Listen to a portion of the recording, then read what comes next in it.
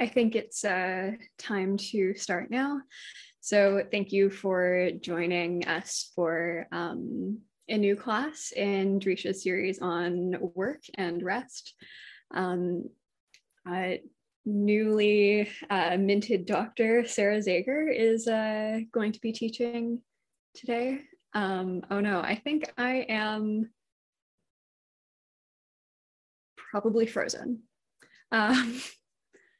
Did you catch any of that? I'm so sorry. At least I got most of that. So I think you're good. Your video was a little choppy, but on my end, but I think you're doing great. Okay. Good to hear. So Dr. Zager is going to be bringing us through some sources from rabbinic texts to modern Jewish texts on domestic labor. We were talking a little bit earlier about how, it can be a fraught topic, and I'm sure will lead to some really interesting conversation. And yeah, take it away. Thank you. Great. Thank you, Maxine. Just a few notes before we start. The first is that while I know that everyone's attendance at Zoom Shiurim takes place in different parts of your life and intersects differently with domestic labor, as we will be talking about today, I really invite you to turn on your camera. It's really delightful to see your smiling faces, even if you were in the midst of various kinds of domestic and household labor. Part of the goal of this year is to understand the interface between those two things. A brief map of where we will be headed over the course of the next 3 sessions. We're going to start with a discussion of the relationship, maybe tense, maybe kind of co-productive, between Torah study and domestic labor, focusing both on childcare and on other kinds of like keeping your household in order. And then we will turn to, instead of thinking about kind of the interaction between different demands on our time, what actually is the kind of psychological, emotional work that specifically childcare labor does on us. And then finally, in the last session, we'll talk a little bit about the implications of hiring someone else to do your domestic labor. So that's sort of the broad overview. And I think by the end of this, I will hope to kind of complicate the thesis that these two areas of life have sort of Judaism kind of writ large on the one hand and domestic labor on the other, either don't have some, or either the same thing or don't have something to say to each other. Both, I'm going to kind of refute both of those theses and replace them with hopefully a more complicated and interesting picture. So with that said, I invite everyone to do the following.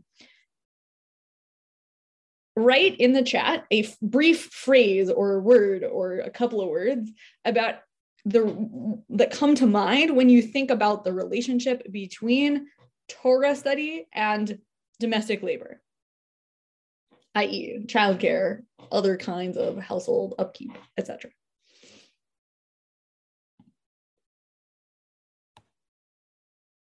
If you're here as an attendee, I believe you can still do that as well. Okay. Cool.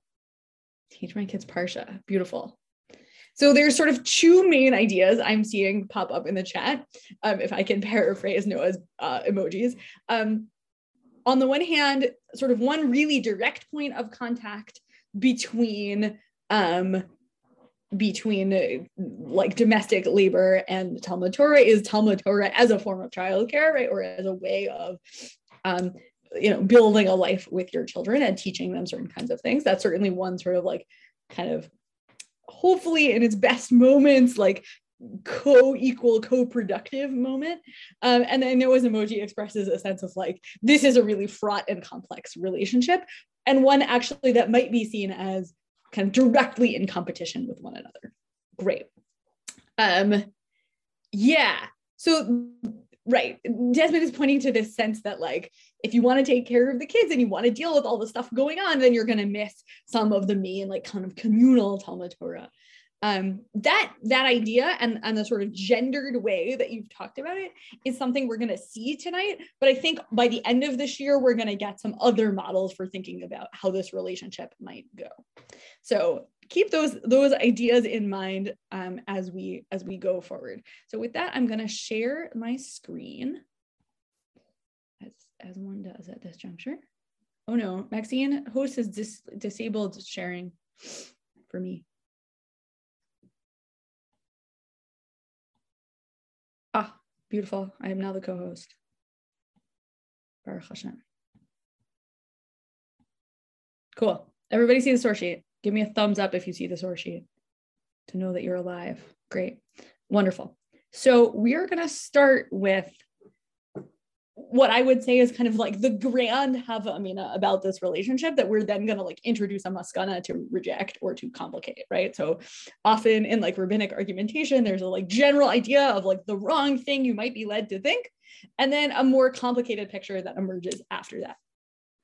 So I'm gonna say this is totally wrong, but it's a picture we're gonna complicate, but it's one that's really like strongly in the literature and strongly cited by lots of modern people when they want to talk about it.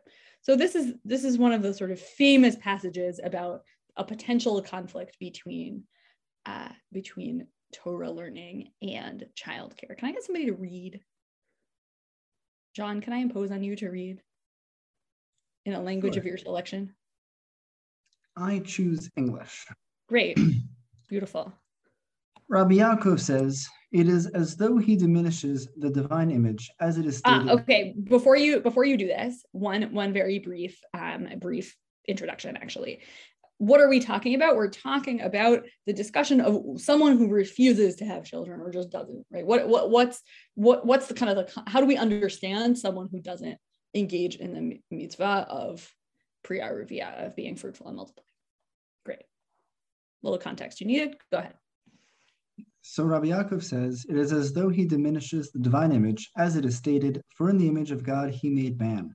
And it is written immediately afterward, and you be fruitful and multiply. Ben Azai says, it is as though he sheds blood and also diminishes the divine image, as it is stated, and you be fruitful and multiply, after the verse that alludes to both shedding blood and the divine image. They said to Ben Azai, there is a type of scholar who expounds well and fulfills his own teachings well, and another who fulfills well and does not expound well. But you, who have never married, expound well on the importance of procreation, and yet you do not fulfill well your own teachings. Ben Azai said to them, what shall I do, as my soul yearns for Torah, and I do not wish to deal with anything else? It is possible for the world to be maintained by others who are engaged in the mitzvah to be fruitful and multiply. Beautiful. Okay, so just be a little careful with the Steinsaltz interpolations that are not in bold, right? Especially, I don't want to deal with anything else. But what do you think is behind Ben Azai's statement, right? My soul learns for Torah, as a response to this critique, right? Which is like, well, you say one thing and you do another. Why does he want to? Why does he say that? What's the kind of assumption about the relationship between childcare and Kelsey? Oh, you gotta unmute. That childcare will be a distraction, or domestic life will be a distraction to Torah learning. Great. There's something incompatible, right? And so when he says, I'm so drawn to this, that's an excuse, because obviously being totally all in on the project of Torah to such a sense that is like what's taking up your emotional life, your psychological life, your time, means that you can't engage in the tasks that would be assumed with childcare. Now, one thing we're going to talk about a lot more next week is what kinds of childcare do we think the rabbis are actually doing or not doing. We'll leave that open for the moment. But let's just say that that's a question that should be on the table in the back of our minds, is like assuming that it's maybe not the same picture as we might have of fathers being like super involved in children's lives now. But nonetheless, right, the idea is there's something about a marriage and then having children that is incompatible with a full focus on Talmud Torah. That's the sort of initial assumption that this text makes. And as we'll see, it gets sort of carried down. So just so you get a taste of the halachic literature on this topic, the Maimonides and the Mishnah Torah basically codifies this statement with not a lot of extra baggage around it. I got someone else to read. You can read in English. It's okay. All right. Otherwise, I'm going to do. All right. Okay. When is a man, a person? Well, okay. We'll leave that gender terminology in this translation for the moment, but recognize its problems. Obligated in this mitzvah, i.e. the mitzvah of procreation, from the age of 17. Once he reaches the age of 20 years and has not married, he has transgressed and neglected a positive commandment. However, if he is involved in Torah and engrossed in it, and he fears that if he marries, he will have to busy himself with supporting a wife. Notice what the Rambam has supplied as the thing that's going to get in the way. It's not really childcare. It's actually the economic piece of taking care of a family more than the like kind of changing diapers piece, but nonetheless, it's permissible for him to delay getting married. For one who is involved in a mitzvah is exempt from another mitzvah. And all the more so regarding Torah study. Okay. So this already seems to be kind of in the world of Ben Azai, but then it gets even stronger, right? One who is in love with Torah and studies it and cleaves to it always, as Ben Azai did, commits no sin thereby. I.e., it's okay if you're like Ben Azai. That's a model that's available to you, even if it's a model that might be problematic or might be one that we don't, kind of generally say is the model that everyone should endorse. But actually, there's something about the kind of mutually exclusive nature of these two goods that means that pursuing each of them, if some people pursue each of them, that's kind of an acceptable way to go about things. Beautiful. Okay. Anyone just want to react to how he's codifying this here? I think the main thing to see is just that this gets brought down in lots of halachic literature and kind of is still with us. Yeah? Okay, great.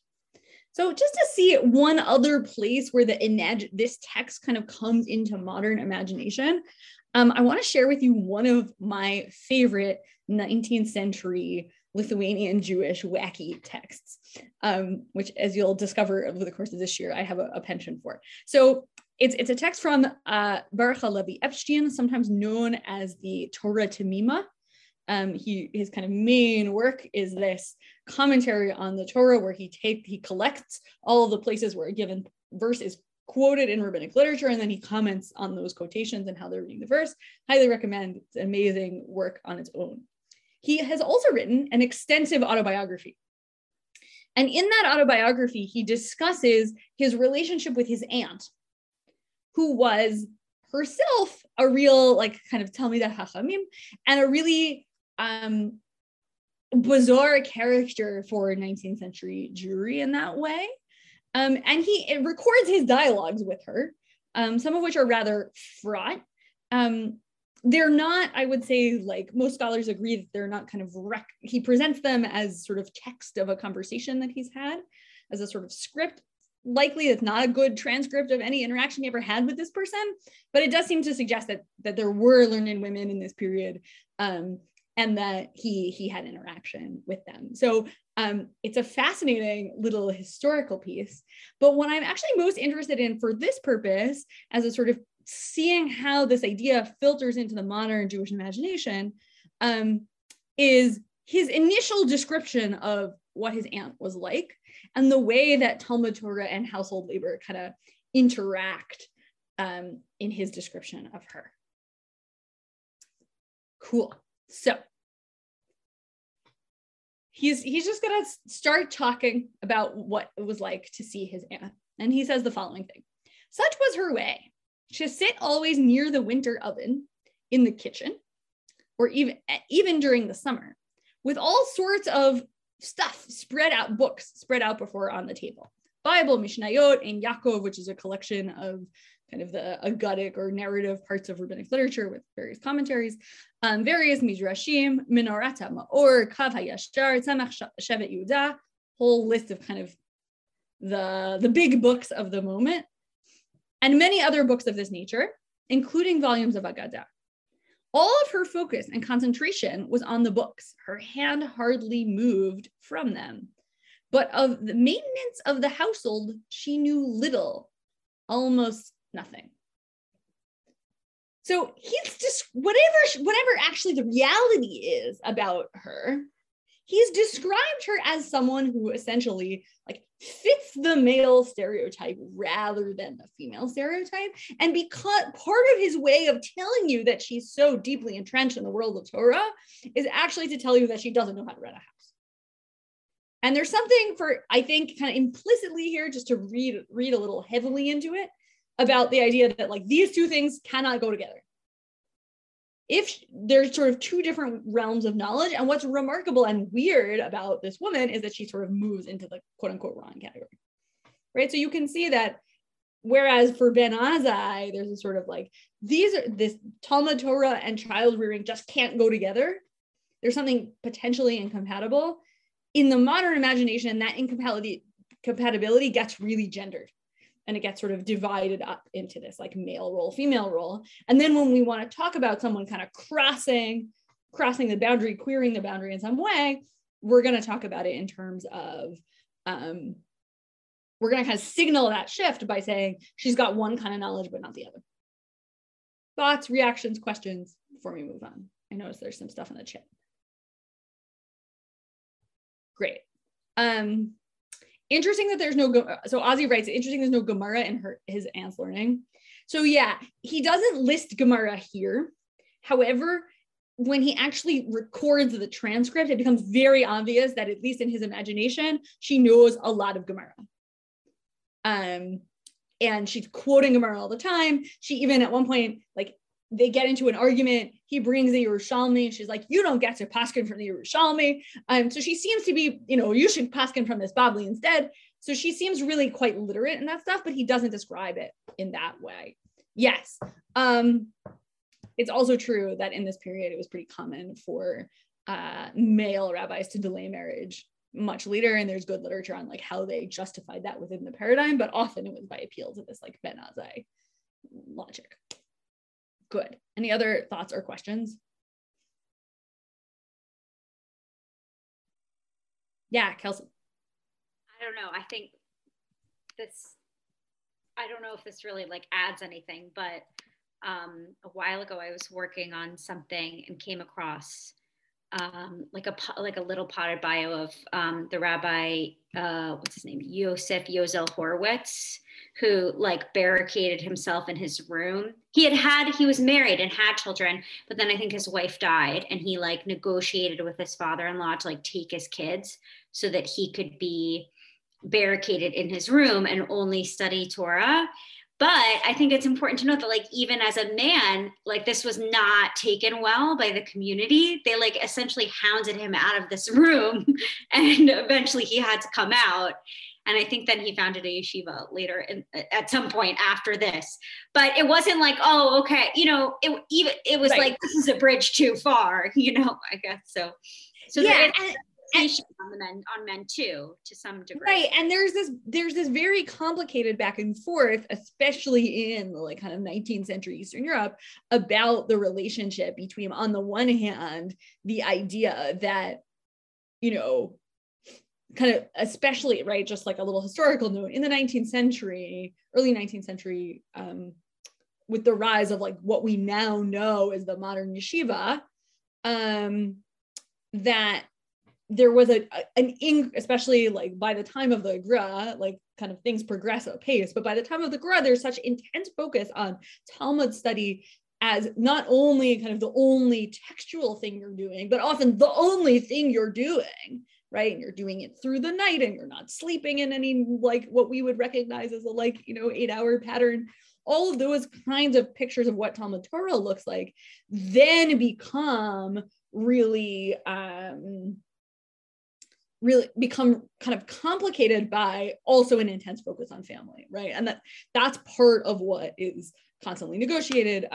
Certainly, like very famously, the Gra also had like often did not see his children or his wife for very long stretches and had like a complicated relationship to them as well. So I'm bringing you this in part because it gives you a picture of like a woman crossing a boundary, which is in itself really interesting. But it's part of a much wider kind of set of cultural phenomena. Great. Okay. So this is this initial picture, which basically says these two things are in competition. And there's often very little that can be done to bring them together. You have to choose. That's the model in some way. Okay. Before we go on, does anyone like, I'm just interested in people's like actual honest reactions to this model. So maybe if you kind of in the same way, you can write in the chat like how you feel about this model. You're like, I love it, I hate it, it seems true, it seems crazy to me, it seems like just so present in the culture, there's nothing I could possibly do to get around it. So like, here we are. Thoughts, questions. You could write in the chat, you can say words with your words directly. Whatever you'd like. Yeah. Okay. To your most recent question. Yeah. I guess just this is reminding me of something that kind of happened last week, but it always just is so heartwarming when I see people like learning Torah while like holding a baby. It's just like, I don't know, just the sweetest thing to me. So I'm not a big fan of this bifurcation. Right. So like, it's worth, I mean, we said few people at the beginning talked about, the potential connection between childcare and learning. And there's something you lose out on if you have this model, right? You lose out on an opportunity for those two things to kind of interpenetrate in a deeper way. Yeah. So John, I think you're right about this polygamy thing. If the model of incompatibility is chashka nafsho, is romantic language, and is framed as similar to discouraging polygamy for fear of shortchanging a spouse, then I can appreciate it. I think honestly, by the time you get to the Torah, that's a lot of what's going on. There's this sense that like there are kind of two kinds of marriages that are possible. One is a marriage to Torah, and one is a marriage to a human being. And then that seems like a kind of potential problem. Kelsey, did you want to say something? No, I was just going to say, I mean, as like, it's not dissimilar to contemporary debates about like the division of household labor in families as it is. And like, as somebody, I have two very small kids, and on the one hand, it is like, it feels aggravating, I guess, to have this bifurcated model. On the other hand, like I've never seen any actual solution to this. Like you have little children, it is disruptive, and it's like, oh, it's so nice to think that you might be like learning Parsha with your kids, but that's not the same as learning it on your own as an adult, like the way that we're learning it here. So like, I'll be curious, you said that in the third class, to get to, attitudes towards outsourcing domestic labor and childcare, because that's the only solution anybody's ever posited to the other, unless like live in a commune, those are the options. And like, if number two isn't an option, then, then. Right. Great. So yeah, so we're definitely going to get to like, what does it mean to kind of outsource this, and how do you relate to that people you outsource to, and like all of those questions kind of save for 2 weeks from now. Right. But I think the sense of this as an unsolved problem is an important one. It's certainly unsolved in American life, politically, socially, economically, all those kinds of things. But I think it's also unsolved for some of these sources, even kind of if we step like sort of around the like gender piece, right, which is one other way that this problem gets quote unquote solved, is just to, right, whoever you outsource to can't be learning when they've been outsourced to, right? So there is, that is one of the key problems that we're gonna talk about in a few weeks. But in the meantime, I just want you to see sort of, on the one hand, I think this can feel like it requires a bifurcation of ourselves because we're pulled in these two directions. We're pulled by a love of Torah. I think that's why you're all here on an 8 p.m. on a Sunday night, at least I hope. And you're also pulled by your domestic responsibilities and how am I, maybe those two things just like don't have a lot to do with each other. And there's not a lot of like beautiful intellectual work that I can do about the project of washing dishes. In fact, just like I've got to wash the dishes because that's what's going to happen. And maybe there's some other kinds of things. So one thing I want to kind of lead us to is the sense of this as both an unsolved problem, and on the other hand, that there are kind of strategies within the tradition for thinking about them. Okay, great. Ozzy, hold your thought about this is why women are not required to learn Torah. We'll get there and we'll kind of complicate that understanding as we go. Beautiful. So I want to actually turn to another set of conflicts that are, I would say, loosely connected to the domestic labor conflicts, or the childcare labor conflicts. And I want to turn to them because I think they're more useful for thinking about possible solutions, paths forward, paths that don't work in rabbinic sources, because often rabbinic sources are more, especially later rabbinic halachic sources are often super concerned with economic need, because that's something that's very like common to their authors, but often less articulate in some ways about childcare.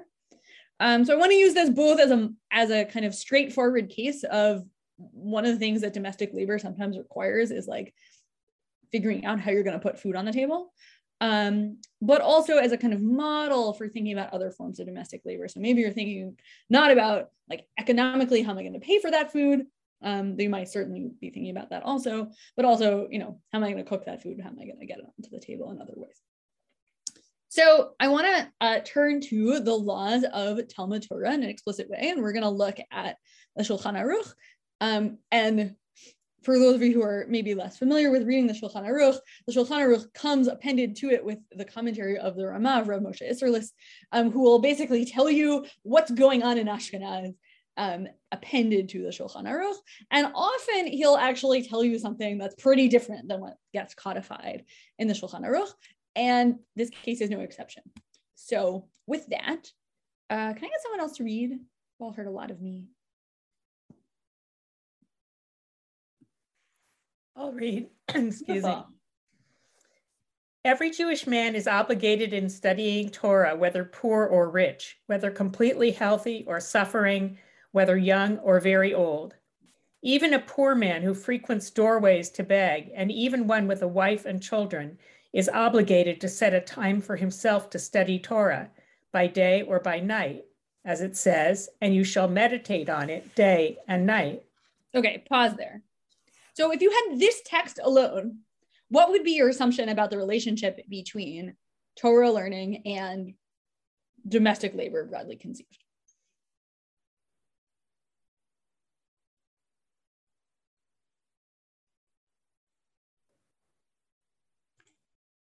That though there are other obligations, they can, and that they are obstacles, they can be surmounted.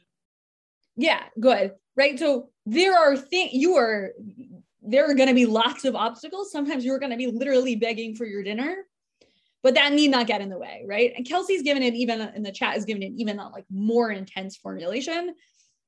Torah study is going to trump all your other obligations. You think that you can get off the hook because you don't have enough to eat for dinner tonight? No.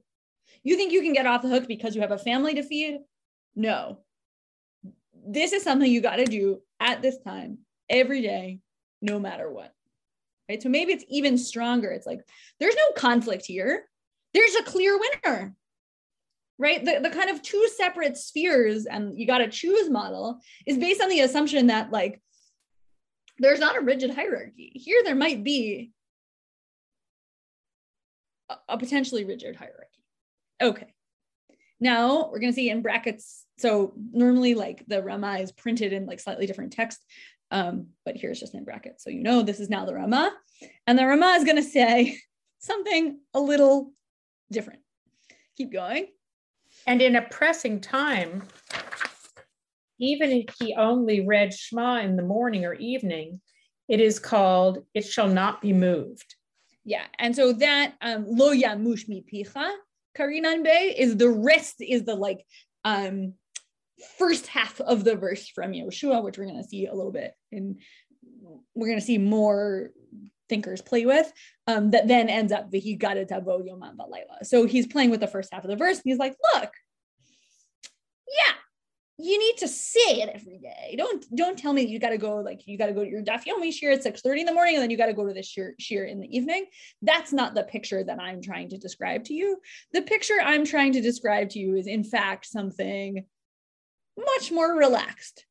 If you say Shema, you're Yotze, you're good to go. So in a way, the Rama is kind of mitigating the Mechaber, the author of the Shulchan Aruch's position, right? I'm saying like, no, you don't have to like set elaborate times. This is actually a pretty straightforward thing. And you don't need to basically, don't try to tell yourself the story about some big conflict, because actually saying Kriyat Shema is more straightforward than a more elaborate engagement with Talmud Torah. Questions about that? Thoughts about it before we keep going? Great. Okay. Now we're going to go back to the Mechaber, back to the author of the Shulchan Aruch, and here's what he's going to say.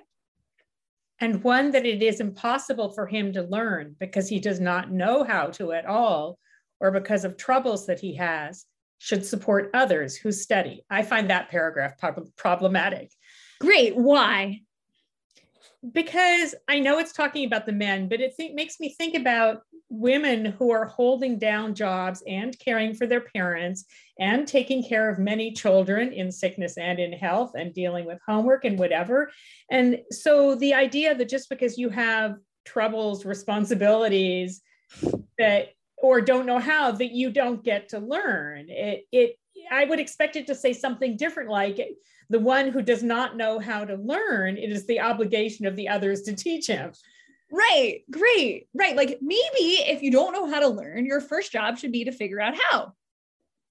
And what's that called? It's called learning, just like everybody else does, right? Like if you're doing it right, everybody's learning something they don't know how to do quite yet, and they're going to get better at it. And like, maybe that's a model. So yeah, there is a way, like, it seems like what you're saying in a certain way is this lets the person off the hook too easily.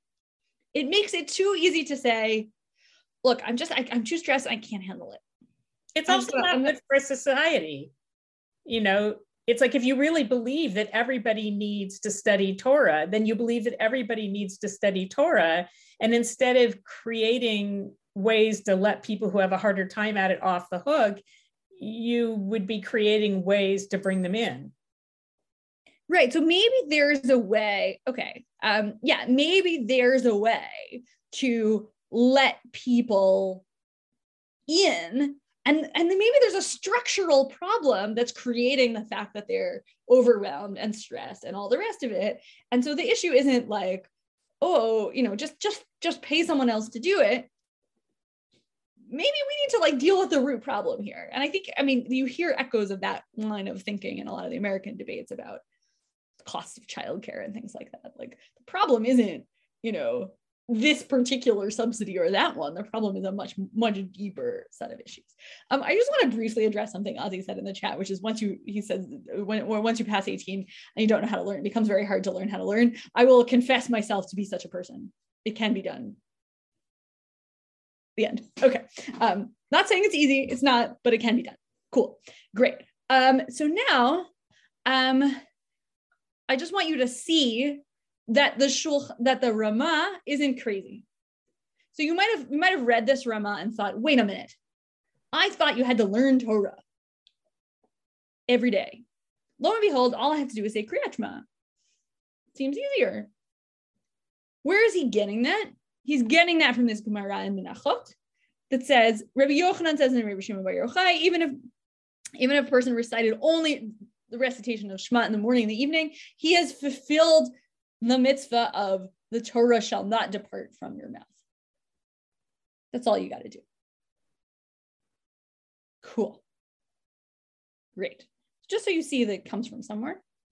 So now I want to see one more Rama, which I think also gives, I don't know, Desmond, whether you're going to think this is letting the Rama off the Rama is going to make things kind of worse or better from where the Shulchan Aruch left things. So I want you to keep reading and go from One should make his Torah fixed and his work contingent, and should reduce business and engage in Torah. He should put aside temporary pleasures from his mind and do work all day for his livelihood if he does not have enough to eat. And the rest of the day and the night, he should engage in Torah. And it is a great quality to generate one's sustenance from the work of his hands, as it says, the product of your hands you shall surely eat. Great. Okay.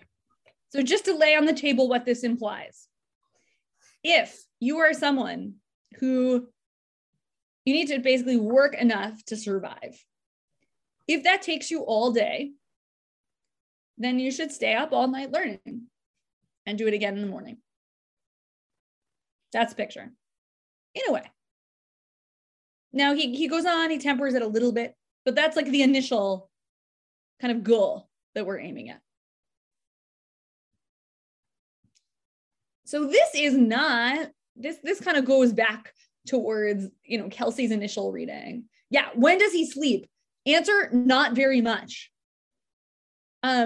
Basically, I think part of what's underneath this is a suspicion of sleep that you see in a lot of sources from this period. They're just like, they think that sleep is not that important.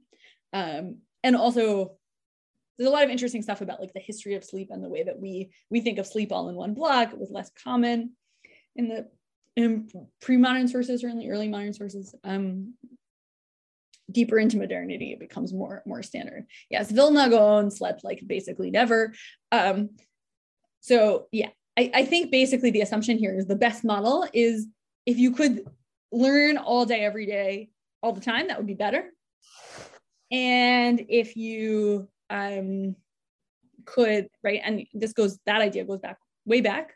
The Rambam says, it would be best if you could go through the world as if you were sleepwalking. You would be contemplating God and then, dealing with your family, just like without actually ever thinking about it. That's the Rambam's view at the end of the guide, a very controversial passage. Okay, fine. So here, basically he said, put aside everything else and spend your whole day learning. This is an extremely high bar, and one in which, in a certain way, there is still the hypothesis that there's a conflict. But that hypothesis is kind of tempered by the fact that the assumption is there'll always be other time. And that other time, you can always make space for learning. I will say that has not been my experience of Torah learning, right? Even though I'm lucky enough to get to learn from my job a lot of the time. Nonetheless, by like learning Lishma, to not operate according to this principle.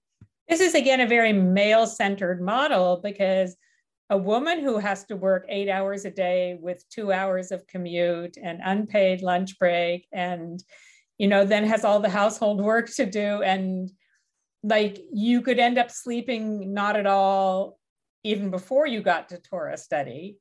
And also there's no way that the Torah study, I guess the Torah study could be fixed at 2 to 6 a.m. Yeah. Right. And what I think is actually important to see here, and we're going to sort of see this, like what I take to be a kind of apologetic line about women's, supposed exemption or exclusion from Talmud Torah, is the idea that like women are too busy.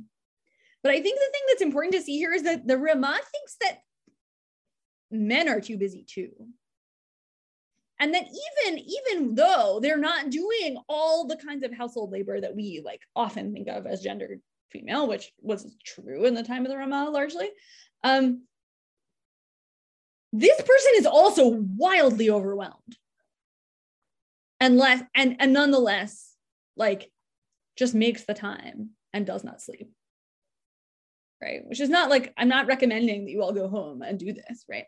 But I think it's worth seeing that even in the kind of deeply male picture of these sort of early modern, late medieval, early modern sources, nonetheless the case that they think you can learn when you're really busy and really sleep deprived.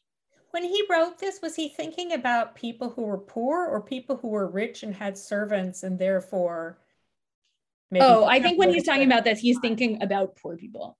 I think that for a couple of reasons. The first is just like the basic historical reality that like Jews in Ashkenaz in this time tended to be quite poor.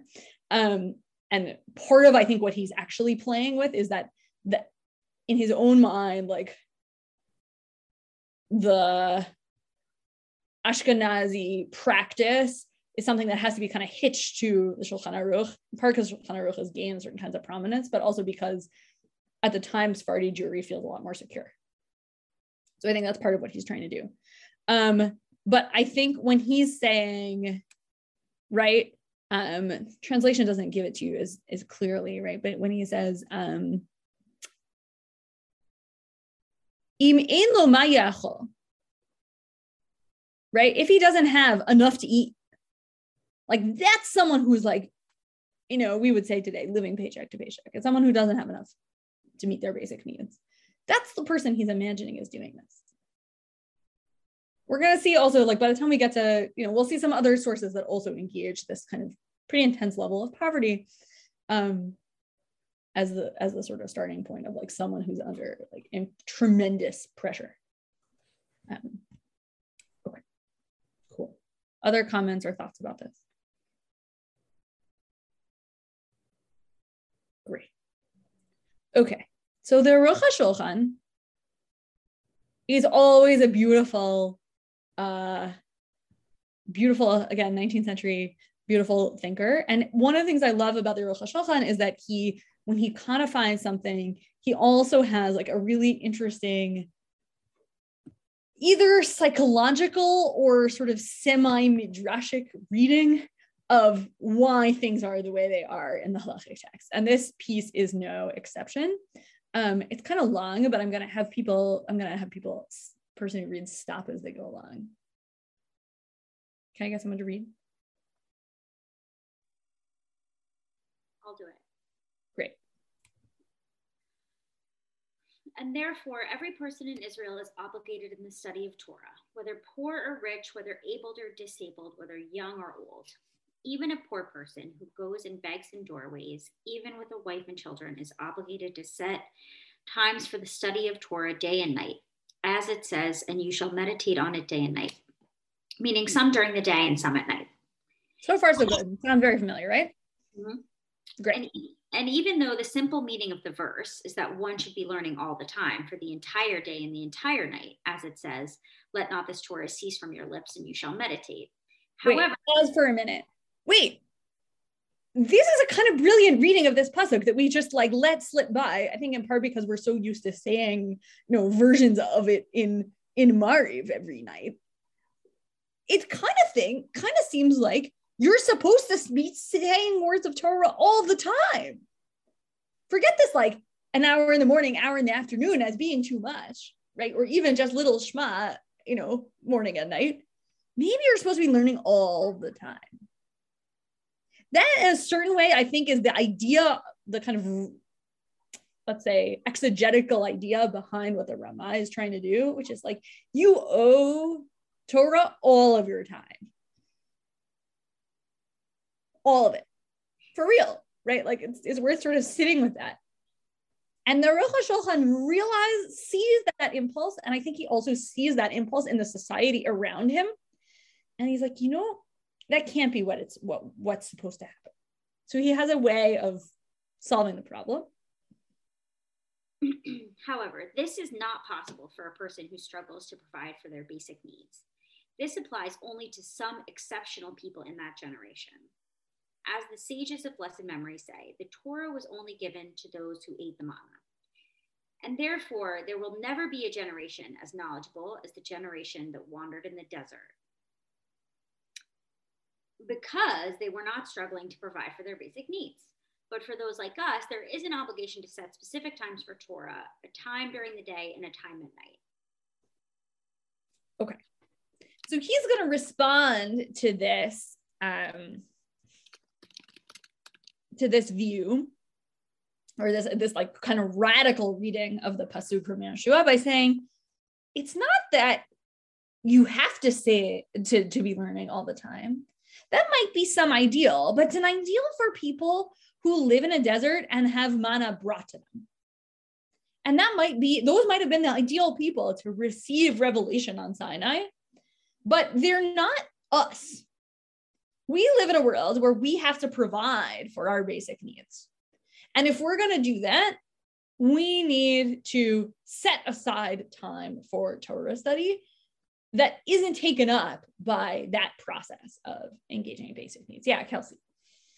Okay, I have a question, which might not be very smart, but I feel like there's a little tension here between, in Pirkei Avot, when I'm just looking it up right now, Rabbi Gamliel says that you shouldn't only have a job and not study Torah, but you should also not only study Torah and not have a job. Great. So there's a tension there, but he's not saying you shouldn't only study Torah because we need to have a job because we live in the world and we're human. He's saying that we shouldn't only study Torah because only doing that is problematic. Yeah, I mean, I think that he imagines a world, like, it depends how much you want to lean into this. This quote from it's in the Mechilta, and it's also in Midrash Tanchuma in like different ways. Of the Torah is only, right, the Torah was given to the people who ate the man. Well, why? It was given to the people who ate the man and not other people, because the people who ate the man were like able to concentrate on it and accept it in a way that other people were not. So I think the idea is like, that's not something that's accessible to us in the world. Elsewhere, he says he doesn't think it's a good idea to rely on stakan in order to do that, and he's got like good sources to argue that point. Although, as you know, there are large swaths of communities that don't operate according to that set of norms. But it's nonetheless the case, I think, for him that there was a kind of imagined metaphysical reality where your needs were just taken care of, but it was a kind of it was a miraculous thing that kind of started and ended, and it was something available to Dor HaMidbar that's not available to us.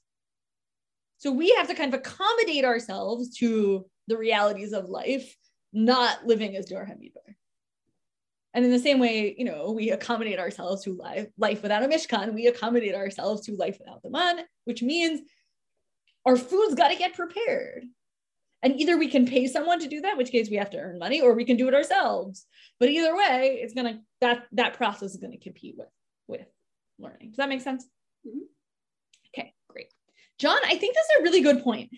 It makes more sense because this verse is directed at Yehoshua and not as a kind of general view.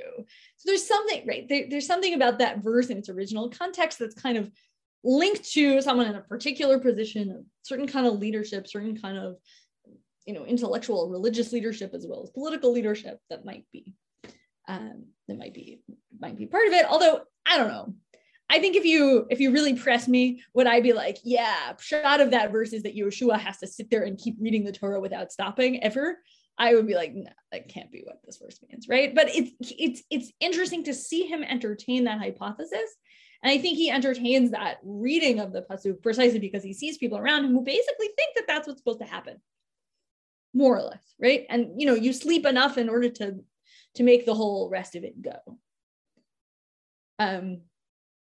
Great. So the solution that we get from the Aruch HaShulchan is essentially, if you set aside particular times, that will do the job. That will address, right? So I said this is a kind of unsolved problem. From the economic need perspective, supposedly, even someone under tremendous pressure who's going around literally begging on people, knocking on people's doors and begging for food, that person can still learn by setting aside particular times, right? You're going to come learn at Drisha Sunday at 8 p.m. for 3 weeks. You're setting aside particular times. Kol hakavod to you. And then that will sort of square the circle. That'll help you deal with these competing needs and interests. This raises the question that's sort of been in the background of what we've been saying for a long time, which is that in the modern period, in the 19th century implicitly, and the 20th century explicitly, we start to see this kind of division or sense of incompatibility become heavily gendered. Now, there's obviously that 20th century stuff is reading certain strands of the tradition in really interesting ways. I recommend to all of you Elizabeth Shanks Alexander's book, Women and Time-Bound Commandments in Judaism in Tannaitic Literature, I think, something like that. I will find the link for you and bring it next week. That addresses the sort of history of how all of this happened. But it has become pretty common in some circles to talk about women as too busy to engage in time-bound mitzvot. So one way to explain or understand the apparent exemption of women from time-bound mitzvot is to say that the demands on their time are simply too great. And I think what's one thing that I want you to see from the previous section is that actually the demands on men's time is also really intense, but for them, what's suggested as the solution is this setting aside particular times, right? So just so you see one version of this is Saul Berman writing in Tradition, the kind of main YU journal in 1973. Indeed, the Torah modified the civil and religious demands it made upon women to assure that no legal obligation could possibly interfere with her performance of that particular role, i.e. the role of sort of like childcare and household labor, main doer of household labor. If a woman elected to discover her fulfillment in relation to her husband and children and in the shaping of a home, no law would stand in the way of her performance of that trust. Now, Berman's kind of trying to walk a narrow tightrope and say that like other things are available because in 1973, you can't get away with saying, into a modern Orthodox audience, you can't get away with saying anything else. But he's nonetheless saying that for Chazal, the reason, the so-called reason women are exempted from time-bound commandments is actually because it would, having fixed times where you have to do something would interfere with childcare labor. That's the claim that's being made. Okay, so I want you to see that the story is a little bit more complicated, and it's complicated in the following way, right? Here's a reminder of this text from Menachot that says, if all you need to do is Kriyat Shema, and for a man that's sort of good enough, right? Like that's something that even someone who's begging for their food can manage to do. But the thought is that there's something kind of problematic about women having to do it and would interfere with childcare too much. So I want to. And maybe we'll end here. We'll see a little bit of the salanter, but Sarit Katan Gribetz, who's a contemporary Talmud scholar at Fordham, has written a book on time in rabbinic Judaism. And she does I'm just going to sort of summarize this argument for you outside. She does an analysis or a comparison between Kriyat Shema on the one hand and the various kinds of like bidikot or checks that are required for observing Midah. And bidikot are also timed relative to the day. So they take place at night in certain kinds of ways. You have to do it in very particular timed intervals over the course of, and then there's times throughout a month that are also times you have to do that. And Gribetz says, look, these two things are actually both ways of regulating time. And in the history of the Talmud, they become gendered. But actually, there's a time-bound practice that regulates and shapes time for both men and women in rabbinic literature. They're just different practices, and they look different kinds of ways, right? So she'll say, close analysis of Mishnah Brachot's rules regarding the recitation of Shema and Tractate Nidah's discussion of menstrual purity laws demonstrates that rabbinic sources develop both practices as ones that mark daily time. Right. So, and then she'll say, rabbinic laws impose additional practices that transform the biblical concern for maintaining purity writ large into a daily concern that entails, in addition, a ritual performed similar to Shema each evening and morning. So it seems here, right, that if you take her reading, even in the rabbinic imagination, women are capable of engaging in set timed rituals, and they mark time through those rituals much in the same way that men do, just the rituals look different.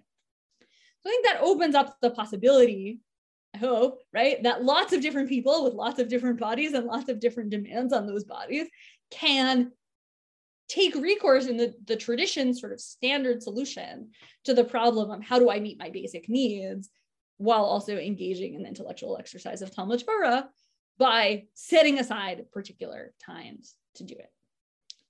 We're not going to see all of the Yisrael Salanter inside, but I just want to end by saying that there's one model for this being done, even in 19th century Eastern European Jewry, which is that Yisrael Salanter, the founder of the Musar movement, says that while women are exempt from Talmud Torah, and he thinks also importantly, poor men are exempt in his mind from Talmud Torah,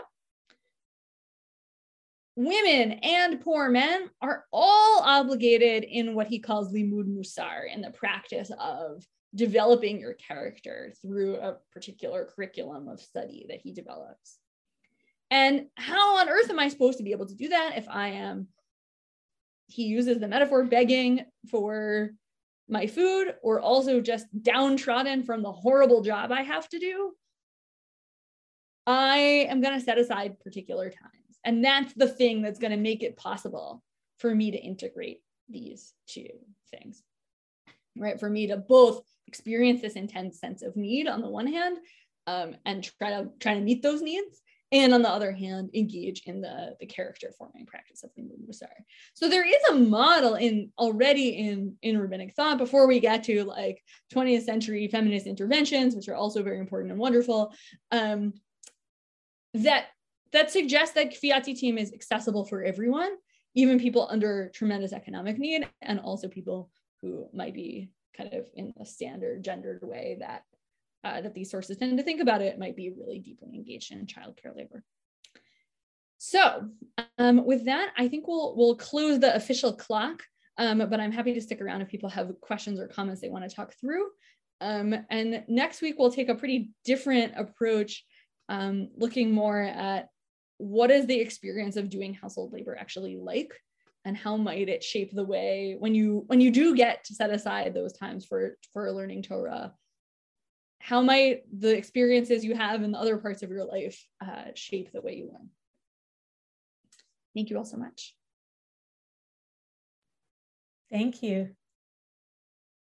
Thank you.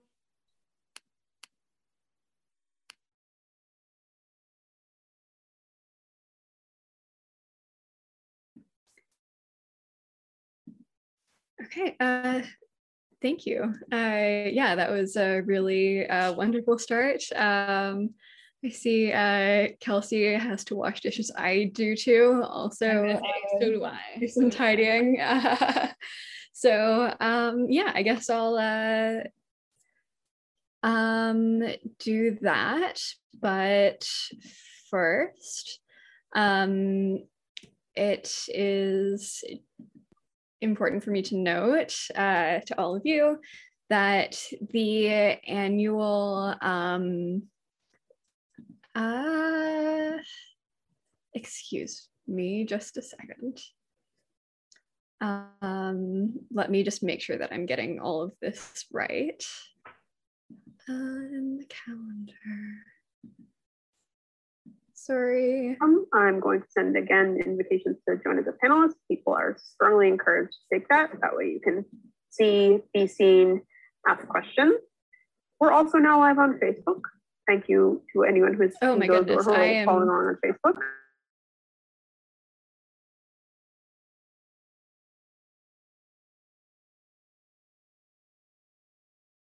Excuse me, I am rifling around. I see. Okay. Sorry.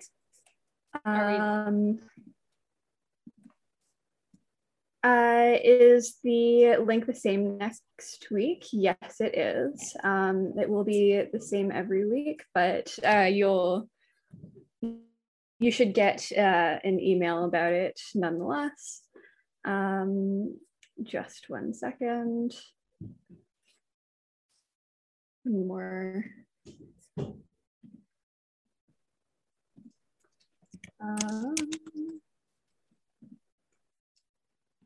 Point of order. So sorry for. That's okay. Keeping you. Okay. Here we go. I'm sorry.